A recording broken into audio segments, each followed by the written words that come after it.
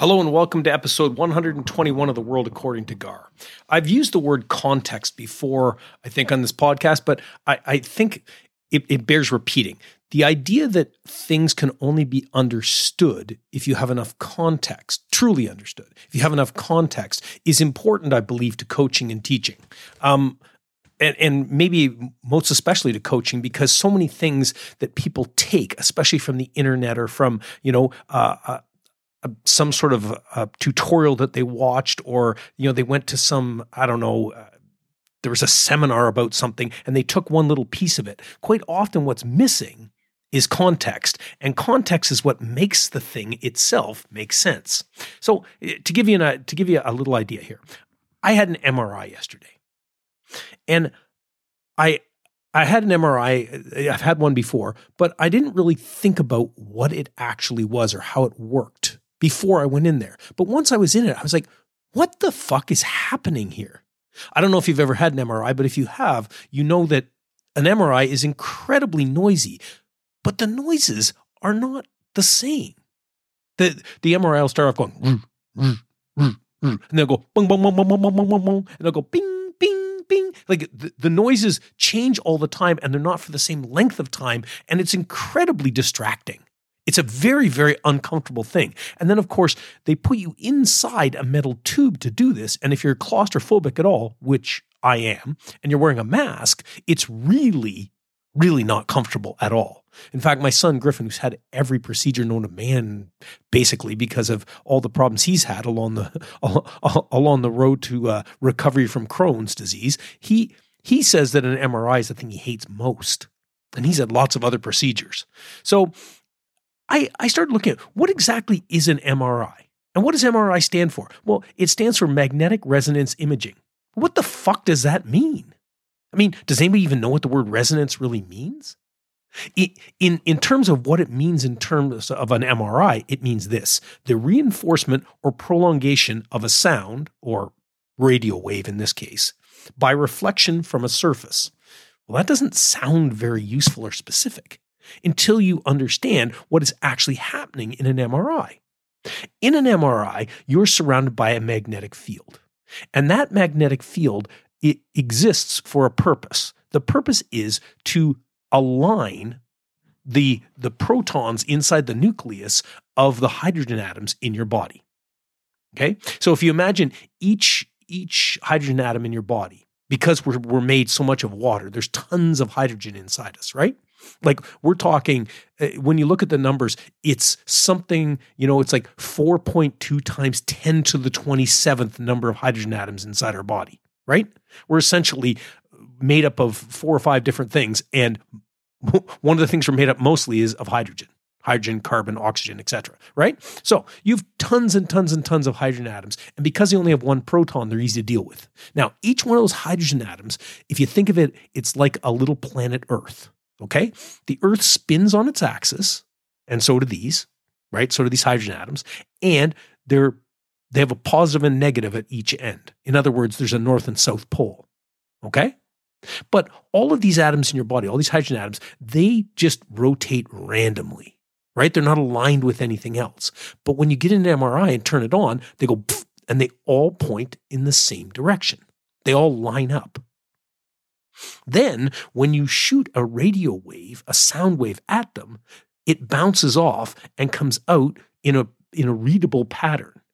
It essentially resonates, right? That radio wave. And so what they do is they put you in, they turn on the magnets, right? That's what you hear in the sound. And then they shoot radio waves. And then they incrementally change the strength of the magnetic field and shoot other radio waves. Incrementally change it, and in doing so, they build up a picture of all these reflections. It's sort of, in one sense, like sonar, like a bat sending out signals, in the dark, and they're bouncing off and coming back, and he paints a picture for himself of what the inside of the cave looks like. Well, it's sort of the same thing. Not exactly, obviously, but the same kind of idea that you're getting a signal that's bouncing off a surface and coming back out. And here's the other crazy thing, is when you turn the magnet off and on, what happens is all those hydrogen atoms go back to where they were before. But they stop spinning when you put the magnetic field in. So when you turn the magnetic field off, how long it takes for them to start spinning again, and how long it takes for them to unalign from the magnetic field are two different things that are measurable by a computer. So you can measure the response of different kinds of tissue. And in so doing, with no danger to the person and nothing that can hurt you in any way, shape, or form. This isn't like you're getting radiation or anything. An MRI can't damage you in any way. All it's doing is momentarily changing the direction that things are pointing. But even so, it makes no difference to your body. And so it's a miraculous kind of thing. But it makes a lot more sense to me to be in there and it's making all these noises randomly. But what it is the magnet switching on and off and coming back on at slightly different frequencies, or slightly different strengths, if you will. And then radio pulses going in at different frequencies as well. And then the off and on, off and on, off and on. And everything's slightly different each time to get this contrast in the resonance. So once I got out of the MRI and came home and did a little bit of research, the whole thing made a lot more sense to me. Do you understand? So to get an MRI, and everybody can get an MRI and not have to know anything about it, helps a doctor to get a picture of what's inside your body in a non-invasive way. It's fucking miraculous. It's fucking amazing. People are so fucking smart, it just kills me sometimes. But if you have no idea what's happening, then the whole thing means less. To truly understand it, you need a little bit of context. You need to understand exactly what's happening. And it doesn't mean that it doesn't work if you don't understand it. But this is the thing. If you do understand it, you can understand why, for instance, you can't move while you're in an MRI, right? If you move, it disturbs the picture and things don't, right? You don't get that clean image that you're supposed to be getting. Now I understand why you have to stay perfectly still. Now I understand why it's so noisy. Now I understand why it's so uncomfortable, and it has to be. But it's something that the context helped me, and it makes me feel better about getting one and about how the whole process works. Well, that's just an example, right? So I want to talk about two things that have absolutely nothing to do with track and field, so fuck off. Golf and writing, okay? So first thing is, I'm trying to get better at golf, just as a thing. Just because I'm over 60 years old, there aren't a hell of a lot of things you can get better at, right? So I'm trying to get better at golf as a physical thing because as you get older, you get less coordinated. You lose your strength and power, especially explosiveness of any sort. And you become stiff, right? Bending over to catch a football is harder for me than it ever was, right? I feel less confident about things like jumping from something that's a couple of feet high down onto the ground even, right? You lose that as you get older. But here's a game, and I would argue with people that golf isn't really a sport. Here's a game that you can play that you can get better at after the age of 60. And it doesn't seem possible unless you were really shitty before you were 60 like I was, but here it is. So here's the thing. Golf is all about feel and all about skill. You look at the professional golfers in the world, some of them are physical specimens, but very few of them are people that you would see in an airport and go, that guy's a professional athlete. Half of them are, you'd see that guy and say, that's a professional accountant or a middle-aged housewife or whatever, right? There's guys with bodies like bent forks. There's tiny, skinny little guys. There's people who are pudgy. There's all sorts of different bodies in professional golf. And that is not a disqualifying thing, because it's a pure skill event. And like all pure skill events, that means it takes a lot of time and a lot of repetition. Golf, you're not hitting the same shot every time. People think you are, but you're not. Let's say you tee it up and you're hitting your driver. Well, that's fine. But professionals especially, they want to hit their driver so that the ball moves from left to right or right to left, or that they hit a low one or that they hit a high one. They want something that's downhill and they want it to roll. They want it to stay where it lands and not roll through the fairway. There's all sorts of other things going on. So they don't hit the ball the same way every time. But also, you have a variety of clubs, right? And some people carry more clubs in their bag than they should. But you have a variety of different clubs and you hit them all in a slightly different way. More perhaps importantly, in terms of the context of all this, is that if you've been online and looked at anything to do with golf, you'd just be absolutely appalled as I am at the sheer volume of bullshit that's out there. It's unfucking-lievable how many people are trying to make a buck off telling you they can fix your golf swing. It's truly amazing. The number of physical devices, things that you can wear, things that you can use to help your swing, things that you can hold, things that you can adjust with, clubs, that are rubbery and if you don't swing properly, they break, right? The things that keep your arms pinned to the side of your body, things that position your body. I mean, I talked about this when Damien and I went out to the golf thing here in London. There was a golf robot. They attach the club to this robot and you hold on to the club and it swings it for you. And it makes, if you hold on to the club, it makes you go through the proper motion. And then of course, if you watch anybody play golf, everybody swings a little bit differently. Anyway, there's all these charlatans on the internet, but there's also all sorts of people who are saying, this is the key, this is the key, this is the key. How do you know who to trust? And which one of those things is really the key, right? There's literally an avalanche of information. There's an overwhelming tsunami of data that makes it almost impossible to filter out the bullshit, which is the whole problem with the internet in the first place. But if you watch people who are good at it, and you start looking at some of the things that are happening, and you have a little bit of time, and I'm by no means an avid golfer. I'm talking about I'm golfing once a week, and it's the most I've ever golfed in my life. And I've gone and hit golf balls, and we've been hitting golf balls at practice, right? Damien and Nate and Dennis and I, once a week, we hit 100 wedges each as part of our warm-up. At least we're calling it that for throwing discus or for pole vaulting, because those things are very much like golfing. So we hit balls. And it's made a huge difference. Why? Because repetition is key to learning new skills, but it's also key to reinforcing something that's purely about feel.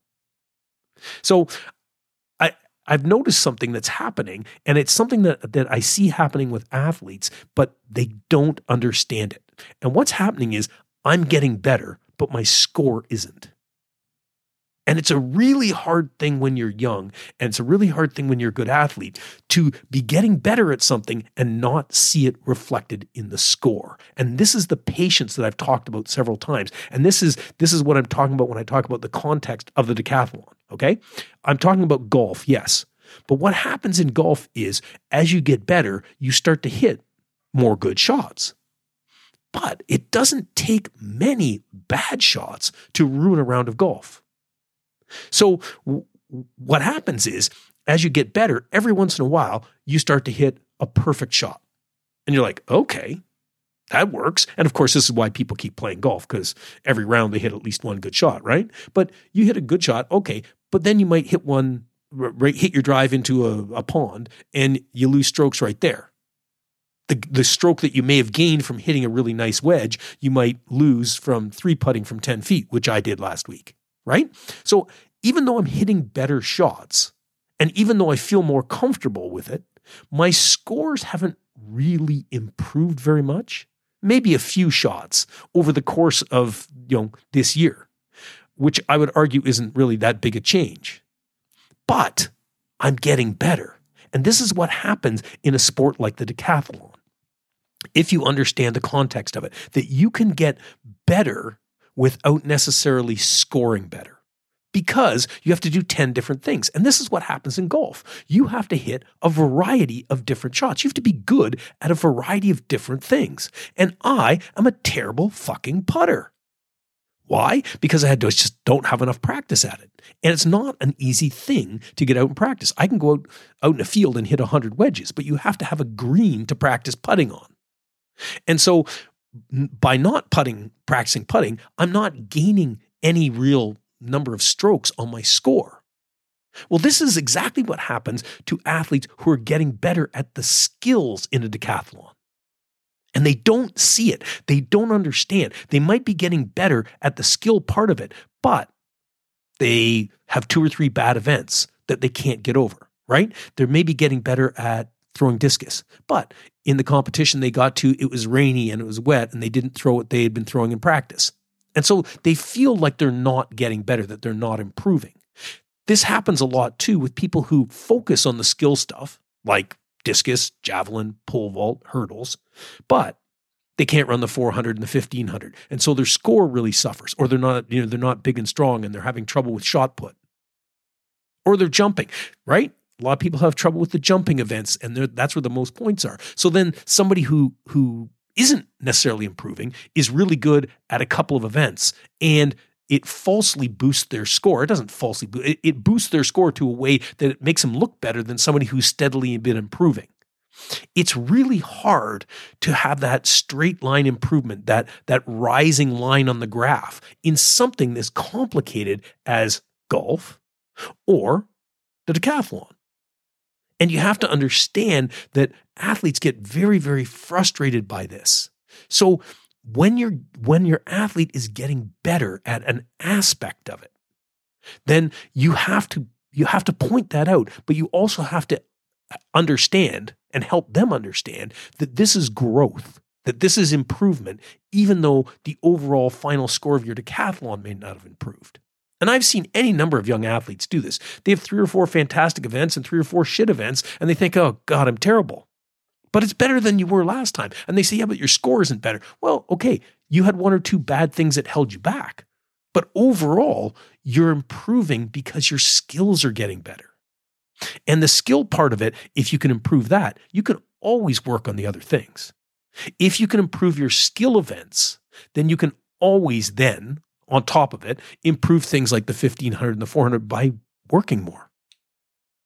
So I was contemplating this in my efforts to improve my golf game, but also in terms of writing.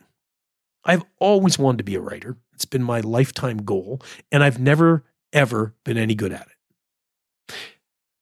The problem is, of course, that I can't stick with it.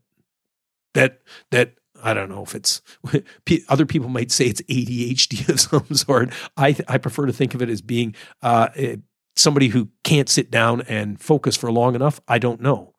But one of the things that I have problems with is I don't like to do it when it doesn't feel good.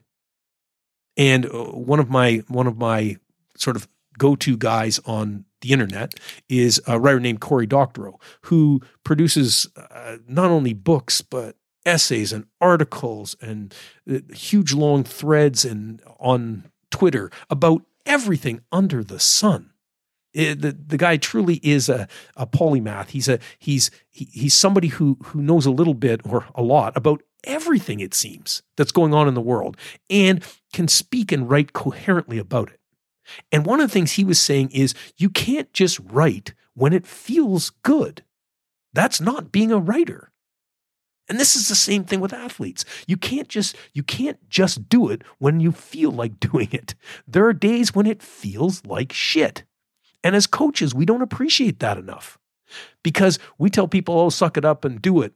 But you have to be on the same side as a person or the athlete, and you have to understand that there's days they don't want to do it. Those are the days you have to be willing to change, willing to mix things up, willing to try something different and make it more interesting or make it more fun because it's not every day. And everybody has days they don't feel like doing it. And what did Cory Doctorow say? He said, I don't give a shit. You write every day, whether you feel like writing or not. And I'm trying it. And it's working. It's really a simple, stupid advice, and yet it helps. And one of the simple things he said was, quit in the middle. Don't quit when you finish something. Quit in the middle so you have a place to pick up. Well, that's always a good way to end practice. End practice on something positive, and then you've got a positive point to start with the next time. And something we try and do. So, in terms of practice, we don't always want to practice. As a writer, I don't always want to write. And the other thing to avoid is perfectionism. This idea that you have to get it right every time, that it has to be perfect the first time. We do things over and over and over again for a reason, to get better at them. So in school, I notice this all the time in school when I was a teacher and when my kids were in school, is that when you were given something to write, people only wanted to do it once. They wrote it, they handed in, they were done. Boom, over with. And it's like, no. Once you've written it, then you have to go back and make it better. It's like, have you ever seen somebody carve something with a chainsaw, right? They get one of those logs and they start cutting chunks out of it with a chainsaw. It doesn't look like fuck all when they're done with the chainsaw. That's the first draft of anything you've ever written. That's your first attempt at throwing discus. That's your first day pole vaulting. It's taking a chainsaw to a log. It doesn't look like fuck all when you're done. And it's through the polishing process. As you get better at something, you cut smaller and smaller pieces off. You change things a little bit at a time, and the amount that you change them is a little bit less each time as you get closer and closer to exactly what you want. Well, that's the process of writing. That's a process of getting better at anything. And you have to put in the time, and you have to go back and go over it and go over it and go over it. And I've said this before. This is why Damien is the best in the world. He's willing to do that work. He's willing to do the boring shit and do it at full concentration, not full speed, because you don't have to do it at full speed. You don't have to knock yourself out doing it. You have to be precise. And he is. When he does drills, he does them exactly the way we want him to do them. And if he does it wrong, he goes back and does it again.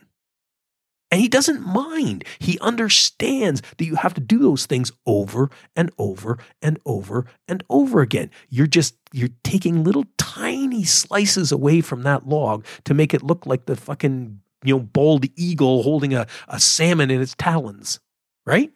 You're doing the fine feather details at this point in his career, but you're still trying to make the picture perfect. And so, I've always been unwilling to accept failure in myself, always unwilling to accept that it's not right. And I get very frustrated. I try and write something, it doesn't sound right. I try and write something, it doesn't sound right. And I go back and I change the sentence. That's the enemy of progress. Do it and move on. Keep attacking. Go, and then go back later and fix it. Don't get stalled trying to do that one thing. And I've seen lots of athletes who do this. They get so frustrated by one thing. This is the beauty of the decathlon. You don't have to just do one thing. If one thing's pissing you off and it's fucking up your day, move on. Try something else. And coaches need to be able to do that. You can't just flog a dead horse. There's a time to move on, and often, the coach is the only one who can see it. The athletes are too close to it. I needed somebody to say this to me, that you have to do it every day, but also that you can't obsess about a single word, a single phrase, a single sentence, that you have to just keep moving forward.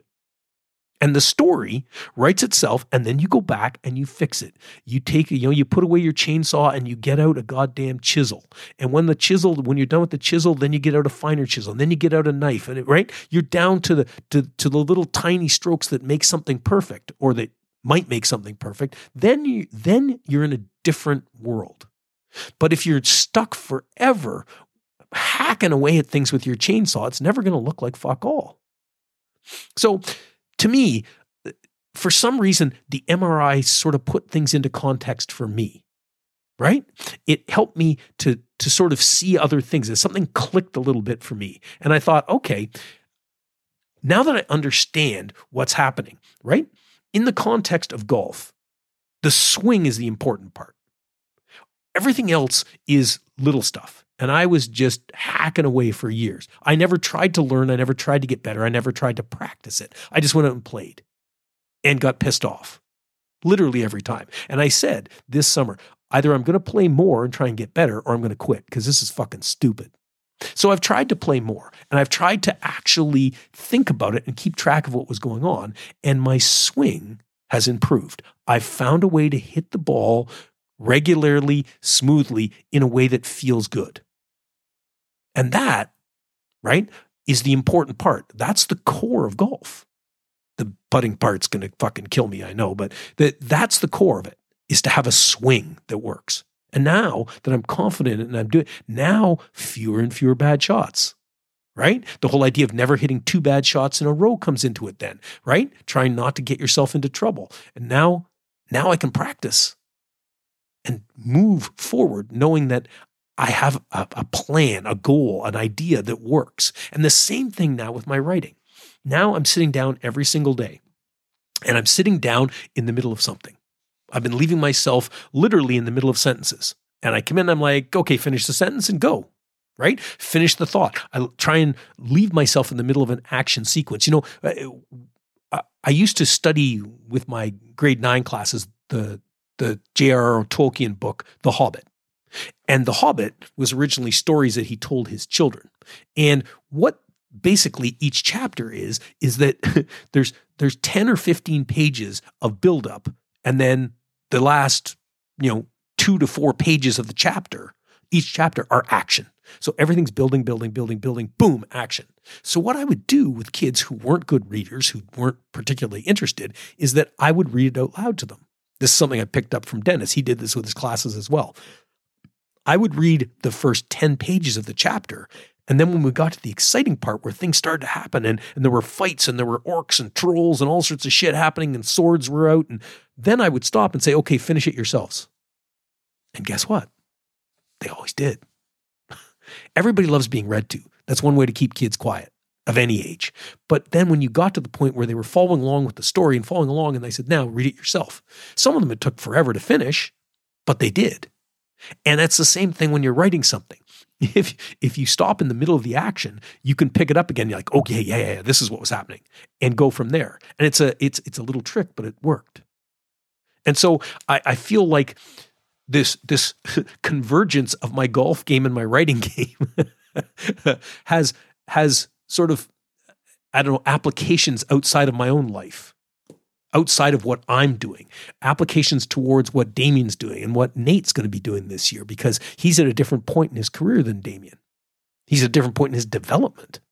So it makes me understand, or at least it makes me realize that making sure your athletes have some context, rather than being so narrowly focused they can't see that they're progressing, you need to give them some context as to what is actually happening and how they're progressing, because it's never a straight line. There are ups and downs and plateaus all the time. And you have to be able to do this at a top level, you have to believe that you're getting better all the time. If you believe that you're not getting better, then you won't. So maybe this is, maybe this is confusing to some people, and maybe I didn't explain myself clearly. But what I'm saying is that giving your athletes context and understanding that progress isn't always measurable in numbers is key, I think, to coaching the decathlon. Talk to you next week.